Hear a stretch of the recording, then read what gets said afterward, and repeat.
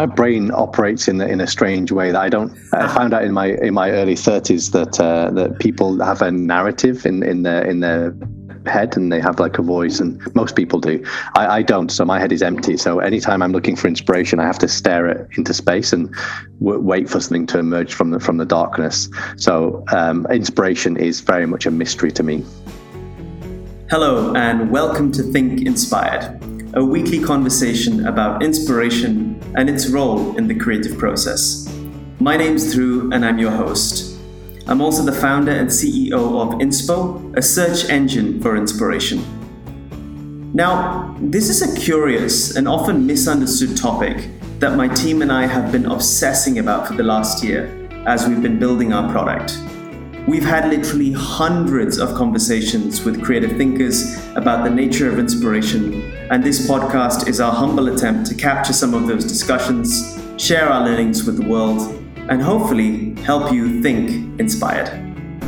My guest this week is Dr. Daniel Hume, who is a leading expert in artificial intelligence and emerging technologies. He is the founder and CEO of Satalia, a company that provides AI products and solutions for global organizations such as Tesco and PwC. Satalia was recently acquired by WPP, the world's largest advertising and communications agency, where Daniel now serves as Chief AI Officer. I've known Dan since university, and his unrelenting commitment to purposeful entrepreneurship and innovation has always inspired me. His mission is to create a world where everyone has the freedom to spawn and contribute to innovations and have those innovations become free to everyone. He is nothing short of a visionary, and I'm super excited to speak with him. Daniel, welcome to Think Inspired. Hey, Daniel, how are you doing? Very well, thank you. How are you? I'm great, thank you. So I know we've got a bit of a time limit today, so I want to get straight into it. Big question, first rabbit hole. What does inspiration mean to you? Oh, wow, what is inspiration? My brain operates in a strange way that I don't. I found out in my early 30s that people have a narrative in their head, and they have like a voice, and most people do. I don't. So my head is empty. So anytime I'm looking for inspiration, I have to stare into space and wait for something to emerge from the darkness. So inspiration is very much a mystery to me. That is such a refreshing answer, because normally people, they seem to struggle a lot more, and oftentimes people, they say that they have to fill their heads with, stimulus or fiction or creative art or whatever, and then hopefully something strikes where it sounds like you're almost the opposite of that. So, that's interesting. That's one of the reasons we started this podcast as well, because it does seem like a bit of a mystery. Everyone defines it in a slightly different way, and it seems to be like elusive in nature. But clearly, like, you do a lot of creative work. I don't know actually if you self-identify as a creative person, but I really do believe that you are, considering you've built so many products, companies, and interesting technologies. Maybe we could start there. I'd love to hear a little bit more about the company that you're building, and congratulations on your recent acquisition and success. And maybe you can talk a little bit about the inspiration for that as well. Yeah, no, absolutely. And I'm sure that there are some very good definitions for creativity out there, particularly given that Satalia has now joined WPP, and WPP's mission is to be the most creative company in the world. I'm still getting my head around what that all means. But for me, what's important for me is it actually stems from a definition of innovation by Steve Jobs. He said innovation is creativity that ships. And so we can generate lots of ideas and new things. But the challenge is, how do you actually get them to market, adding value? And the process of generating ideas and getting to the market is a long and hard, painful challenge. You know that yourself, being an entrepreneur. And one of the things I'm particularly interested in figuring out, how do you reduce the friction associated with innovations, and not only that, how do we tap into the creative capacity of everybody in the world so they can come up with ideas, swarm around them, and get those innovations to market as fast as possible. possible. I believe that we're going to face many challenges over the coming decades, and it's not up to the government or Silicon Valley to solve these problems. I think that we need to tap into the creative capacity of everybody on the planet to come up with solutions and get those solutions to market. So yeah, my passion is to try to essentially remove the friction from innovation, so that we can enable everybody to be creative. Well, as I was thinking about how I was going to take Satalia on that journey to create a world where people can create, and then the opportunity came along where WPP said, look, we've got a really important gap that needs filling from an AI perspective. They're doing some phenomenal things around AI, but they don't have a focal point around that. And Satalia's got a very good reputation around AI and thought leadership around AI. So for me, it was a perfect fit. Not only can they help accelerate all of the AI applications and services to market and grow with their clients, but I also can work with WPP on forming AI positions around ethics, around how you market, how you use this content, that we can then hold other organizations accountable. So for me, I have two hats. I have an acceleration of these technologies into the world, and I also help to form ethical positions that we can then make sure that we're developing technologies to make a positive society. Brilliant. And just for those people who are listening who hear this word all the time, AI, right? But still don't quite know what it is. Maybe just you must get this question every single day, but just a general higher level definition just for a bit of context. Sure, there are actually two definitions of AI. One is popular, but I think is weak, which is getting computers to do things that humans can do. So over the past decade, we've managed to get machines to do things that traditionally only human beings can do. So recognize objects and images, corresponding natural language, things that traditionally only human beings can do, we can now get machines to do. And because humans are the most intelligent thing we know in the universe, we then assume that that's intelligence. Now, if I built a machine that could operate like a dolphin or a mouse, one would argue that that's also incredibly intelligent. So I think benchmarking machines against humans is a very silly thing to do. There's actually a much better definition of AI that comes from the definition of intelligence, which is goal-directed adaptive behavior. It's a really elegant definition, and goal-directed in the sense we're trying to achieve something, we're trying to achieve an objective. Behavior is how quickly can we move towards that objective, but the key word is adaptive. Ultimately, what we want to do is we want to build systems that make decisions, learn about whether those decisions are good or bad, adapt their own understanding of the world so that next time they can make better decisions. So for me, adaptive systems is really the true paradigm of AI, and actually you tend not to see systems in production that can adapt themselves because they can adapt in ways that you can't predict. So the first definition really is linked to machine learning, deep learning, finding patterns from data, now that in the way that humans can do. But the second definition really is aligned with the true definition of intelligence. And you actually don't need to have machine learning to have AI. As long as you build systems that can adapt themselves in production, you're aligned with that definition. Awesome. If we could, let's say, just play out that second definition a little bit and put on, our futurist hats 10, 20 years from now. What does that actually tangibly mean for people, for society and its relationship with technology? I know it's a really general question. Obviously, it's going to depend on industry and context, but it'd be great just to get your broad brushstrokes perspectives on that.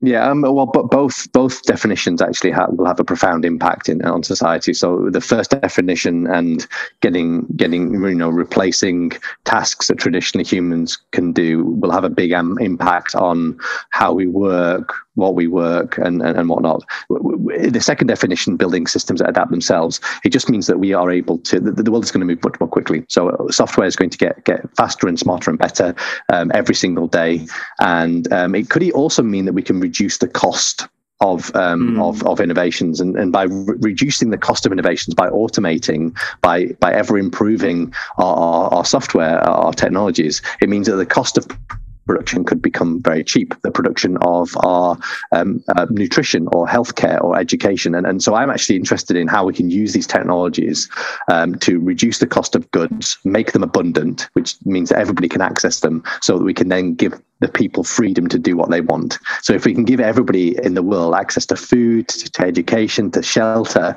then so they don't have to work for that, then we free them up to go and be creative and go and contribute positively to society. So unfortunately, AI is synonymized with technology, and right. That's fine. But the true power is actually building incredibly smart technology that's constantly getting better, and that means reducing the cost of goods, which I think could have a massive positive impact on society.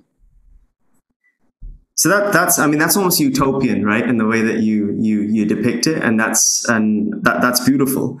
I'm curious, what do you see as the core sort of, let's say, risks and hurdles to adoption, just beyond technology? Let's just assume we'll always keep getting better at that technological problem, and we are, right? And that's pretty much what you're doing for a living.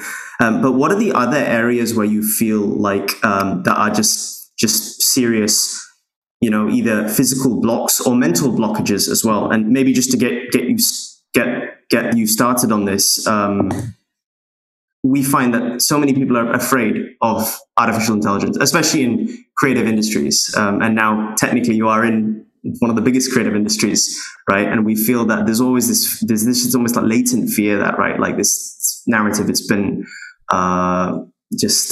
almost sick to death of hearing it, that like machines are coming and they're going to take our jobs and they're going to eventually become more creative than us. I see that as like, so sometimes I see like the human creative ego, especially let's say in agencies, as a real like threat. Right, unless you can actually solve for that problem, some of these things may not even rise to the surface and be given a fair shot. So, yeah, just one thought. I'd love to hear what you think about this. Yeah, it's one thought that has many, many different dimensions. So there's actually a chap in WPP that's been thinking about creative intelligence, creative AI for many, many years. Is a chap called Perry, and I'll introduce him to you because I think he would be phenomenal on your podcast.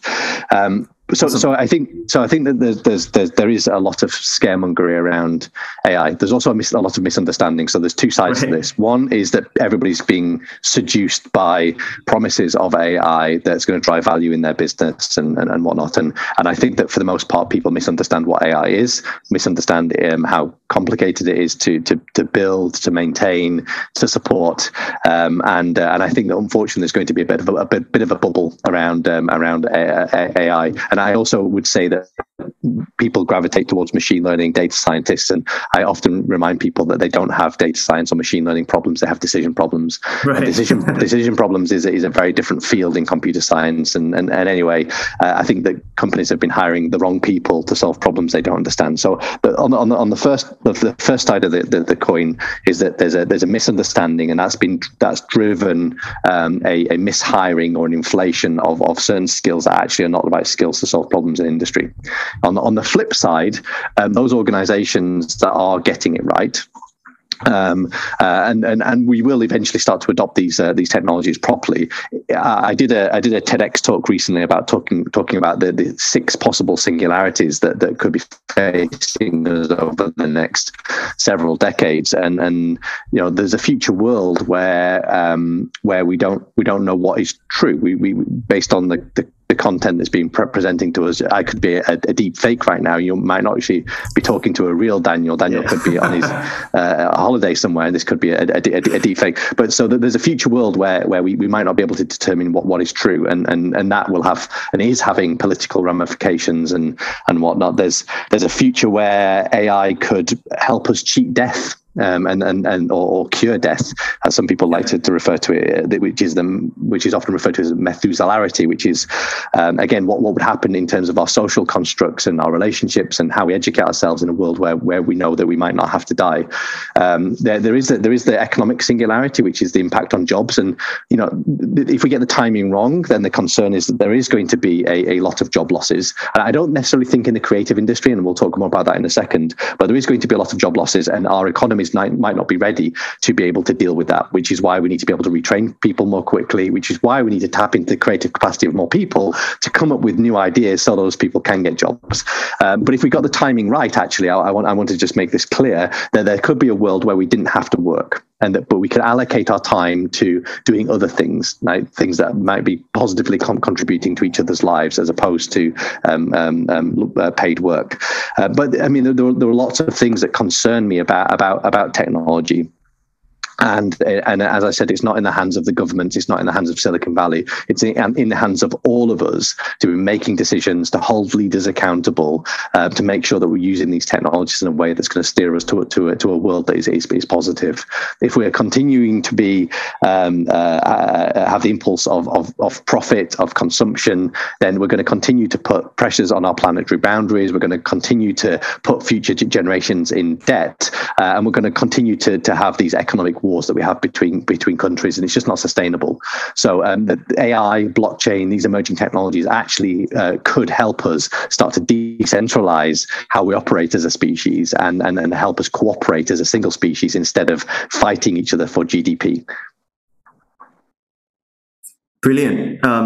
You mentioned we could explore that same question through the lens of creative industries, and I'd love to hear that as well. Yeah, and I think that when we look at AI and what AI can do, it's typically taking one of our senses, whether it be sound or sight or audio or whatever, and then building a model that replicates or solves one specific task that relates to that one specific sense. Now, as we start to get driverless cars and other types of robots that are now starting to bring all of these different senses together, it's much more complex to build, by the way. We will start to see AI do more complex tasks, but the creative aspect is still, as I mentioned, it's still certainly a mystery to me. And my guess would be that over the next decade is that these tools won't be used to replace creatives; they'll be used to enhance creatives. So we could use AI to sample the search space of logos, for example, but it would still be down to the creative to say that looks nice, that doesn't look nice, and then develop those into something that handles all of the context that you have to deal with as a creative. And I think that's really the key word. It's context, and that's where AI currently struggles. It's understanding and linking together and optimizing within a messy world of context. Across a long enough time span and time horizon, do you feel that it will master context? I think that yes, it will. I think that the other singularity that I haven't mentioned is the technological singularity, which is when we build a brain smarter than us in every single possible way, and we don't know what will happen when we build that thing.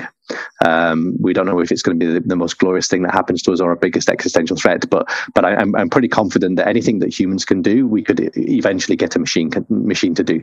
That doesn't mean to say that we won't still enjoy writing poetry or playing music or creating art. Like, even if an AI can go and do that better than us, it doesn't mean it doesn't stop our enjoyment of sex and eating food. We will still do those things, I'm sure. It just means I'm hoping that more of us will get the opportunity to go and enjoy doing those things, as opposed to a very small percentage of the global population. Yeah, I think Kai-Fu Lee in his AI Superpowers book talked a little bit about this as well. That when I think it was when an AI beat the human Go player. Right, he said it doesn't mean that Go is dead. Right, it's now we'll just be playing for like the sheer pleasure of it, which is a wonderful thing, which is something that should be aspired to anyway. Yeah, people still play chess, right? And even Exactly. So, few things that I really love what you said right at the start of the conversation. Actually, that and I think it strongly ties back into the conversation about creativity. That we assume that we are the most intelligent species in the universe, right? And we assume that we have a fundamental grasp of what creativity even is, what inspiration is. And the reality is that we don't. All right, we most of our definitions of it are more creative and poetic than actual rooted in hard science, right? We still don't really understand how the brain works. So to make huge assumptions about our own intelligence, I think it's just it's just far-fetched. Doesn't make a lot of sense. And with that in mind, I think you're absolutely right that the word is not automate, it's augment, right? It's how can you make creative thinking better for people, and how can you build tools that just like enrich that process? One of the things I love what we're doing at Inspo is because like we've asked ourselves the question, like, what are machines really good at currently, right? And what are human creative thinkers really good at currently? And we realized that, okay, machines, like, so much of like machine learning and everything, it's like just computation on steroids, right? So it's great at sort of like brainstorming, in the sense, storming the brains and the thoughts of millions and millions and millions of people, and quotes and corpuses in seconds and minutes, and organizing that for you and putting it in front of you. But then it's the role of the human creatives to actually synthesize, right, and make meaning from it. And that's where I think machines really struggle. It's like, it's not truly meaning making because they're just not necessarily conscious enough to make that meaning. But I did have another question for you based on everything that you've just said, right? And the fact that like future, it's so uncertain and we have no idea about the dimension or the nature of that singularity. I guess a lot of it just comes down to ethics, which I know is something else that you think about, right? So how do you even, I'm not even sure how to phrase this question, because I don't want to say that how do you program ethics into a lot of this, but how do you even navigate that very, very complex and qualitative world of ethics in the context of all this stuff that we're building as well?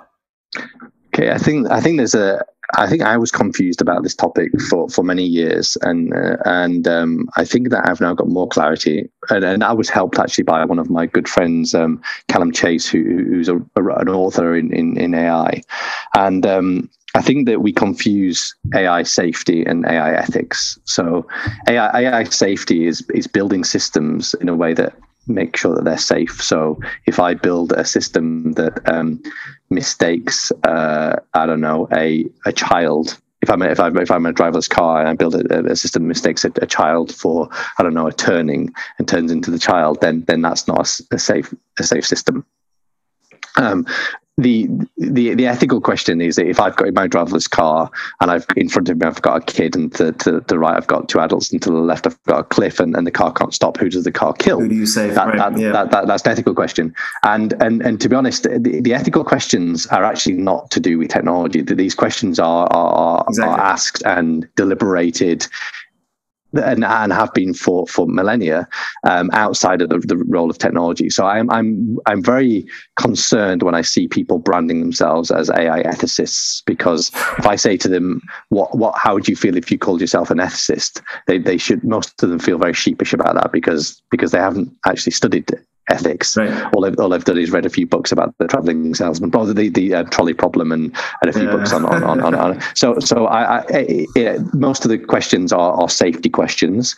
So the questions that are ethical questions are typically already dealt with ethical committees and things like that. There are already processes and structures in place to deal with some of those things. Where there is actually AI ethics is, for example, if we built a super intelligence that is sentient, do we have the right to turn it off? Or, should we be calling avatars human names, for example? These are ethical questions, but these typically sit in the realm of academia. They don't sit in the realm of business. So I would be very cautious about anybody that calls themselves an AI ethicist, and I did for a while. I jumped on that bandwagon, but most challenges sit with safety, and that's where you identify biases. That's where you identify behaviors in software, and you want to try and mitigate some of those negative behaviors. Now, that said, one of the things that I would like to do on my list to do is, as you said earlier, one of the things that AI is good at is taking all of this data, and in this case, what we could do is we could use an AI to read all of the corpuses of philosophical texts and religious texts and political ideologies. We could get an AI to read all of that stuff from Taoism to Buddhism, Stoicism, whatever, and try to extract topics across all of that corpus of text to see if there's a set of pillars that we all agree on as a species.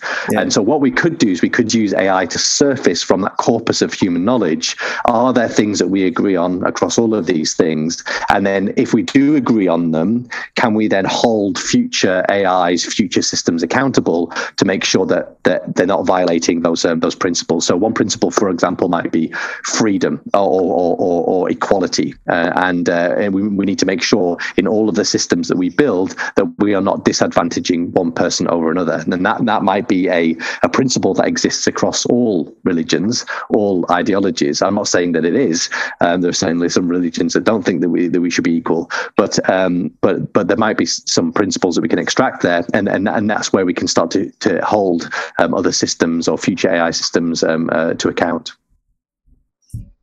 That's so beautiful, because it's almost like you're consciously designing for like a sense of togetherness, right? Rather than trying to figure out like where are we divergent. It's like, okay, what actually is the stuff that we've been converging on, tacitly, quietly, unconsciously for the last like 1,000 years or so. One of the guests on this podcast was Gregory David Roberts, author of Shantaram, and right at the end, and in fact, I'll introduce you if you're interested. We just had a sort of creative chat on artificial intelligence, and he was talking a lot about like what it even means to be a human, right? And he feels that whilst we're having this conversation about AI and tech, sure, great, that will happen, and it's like newsworthy and headline worthy. But I think before we even take big calls on that, we should ask what it even means to be like a person today, and what is all the stuff that we have in common. So I just feel like there's a little bit of synthesis there, right? Indeed, it's one of my favorite topics. Amazing. So why don't we switch gears a little bit and just try something like a little bit very spontaneous, impromptu, wild fun. So before the call, I asked you, give me a topic of interest, and innovation, as we've got from this conversation so far, is clearly something that's really close to your heart. So on Inspo, our search engine for inspiration, I just did a quick search on innovation and saved a few interesting pieces and thought starters. Some of them are questions, some of them are just kind of like a thought starter for a brainstorm. So I'm just going to, if it's cool, I'm just going to share them with you, and it'd be great just to get your top of mind response. Sometimes it's a little bit unhinged, as machines are still not necessarily as advanced as people think. But it would be great just to get your perspectives. So one of the first questions, and this was generated using GPT-3 and also creative associations from HaikuJam. And the question is, whose role is it to be innovative, machines or humans? Yeah, as I mentioned, I speak fast, but my brain is slow. So whose role is it to be innovative? I think that I think it doesn't matter for me. I want to try and improve the human condition, whether that's human beings coming up with ideas and making people's lives better, or machines coming up with ideas. I think in the short term, we need to use machines to remove the friction of innovation. How do we make that process as fast as possible so that humans can come up with ideas and get those ideas to market? If there's a future where machines are able to come up with innovations that make our lives better, then so be it. I just want to try and create a society that has the least amount of suffering and the most amount of happiness. I love that. That's beautiful. So here's another thought, like a thought starter. Which I found fascinating, actually. So innovation is often more about destruction and pain than creation and joy. Yeah, I think that's true. I think there are some other variants of that, which is that you tend to see innovation where there's scarcity and where people have to come up with creative solutions because there is a lack of resource. And so that also on one side of it, they typically come through scarcity and a need to solve a problem. But on the other side, how would I articulate this? When you come up with something new, it's usually in place of something that exists. So it potentially is replacing something else, which is a process of destruction as well. And I guess during the innovation process, we also have to let go of some of our conceptions and free ourselves from the kind of the shackles of physics and society, which I guess is also part of a destructive process as well, I guess. Wonderful. Yeah, I couldn't agree more. Actually, I know we're pushing time, so I'm gonna just run one pretty big question past you. We've already kind of touched upon it, but it'd be interesting to dive just a little bit deeper. So the question is: if machines become more innovative than humans, then how will humans find purpose? Most of the people they've done very well for themselves. Let's say from a financial perspective, so that they don't have to worry about money. They don't have to worry about houses. They don't have to worry about feeding themselves.